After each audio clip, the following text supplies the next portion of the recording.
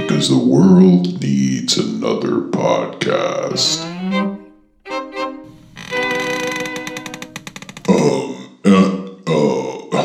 This is a little awkward. My co-host, he is defecating in the bathroom, and he should be back shortly. In the meantime, I suppose I could entertain you with an anecdote, but All right, you ready to start? No worries, I started myself. That's my job. I told that you were evacuating in the bathroom just now. You never tell the listeners that I'm in the bathroom. It's just not professional. By the way, how did it go? I know you've been stuffed, as it were. What the fuck? Is that do you hear a laugh track? What the fuck is that? No, I don't hear anything, actually. I don't know. I'm going in for my colonoscopy next week, and there it is again. What the? All right, we'll deal with it later. In the meantime, our guest this week is a colorectal surgeon. Oh, that's exciting. Is he here to plug something, or?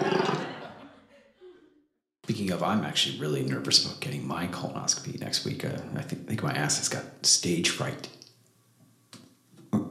What the fuck? Why didn't they laugh at that? Oh, incidentally, I had a camera up my ass about a week and a half ago. I didn't think chimpanzees had to get colonoscopies. No, I was at the club in Hollywood. I went back to this house with a couple of young ladies, and one of them had a GoPro and a yardstick, and I think the rest is, as we say, history. By the way, you always have these like sexual dalliance stories. I mean, it's bizarre. In this day and age, have you ever been Me Too? No, I haven't been Me Too, but I have been Me 3'd. Let me just say, it was fantastic. That's disgusting. Okay, so today's guest, I'm being told he's on the line. God damn! Are you snorting coke? What are you doing? I'm so sorry. I muted my mic.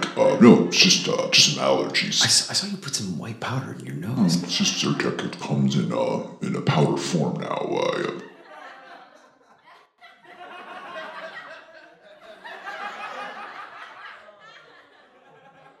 This podcast is a joke. I hear depression talking. All jokes aside, what's wrong, Tom? I just feel like I know I'm still quote unquote young, although I guess I'm middle aged, but I feel like I have nothing to live for. I mean, even though I have children, I love my children, but personally, I feel like I've failed. You know, like really, in order for me to accomplish anything, in order for me to get out of this well in which I've like found myself, it's like I'm staring up at this giant ladder, and it just feels like fucking hopeless.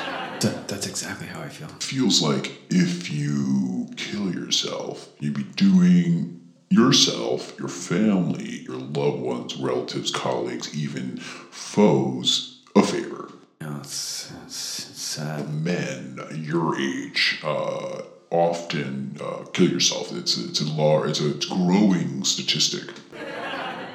Did I tell you that I did not have a Diet Coke yesterday?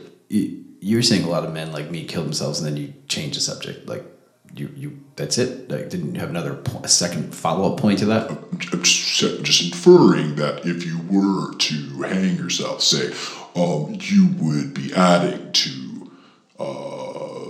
the sort of pool of hopeless gentlemen who just throw in the towel, whatever. But in your case, it sounds like it's not the worst idea.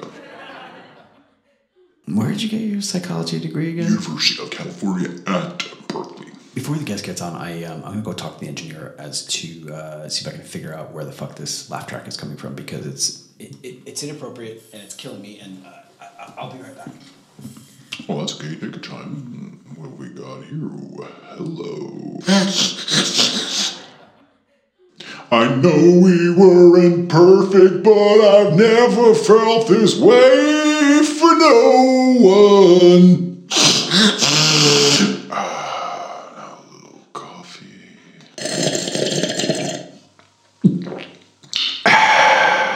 I feel like a pineapple sitting on a shelf of an empty country store on a breezy summer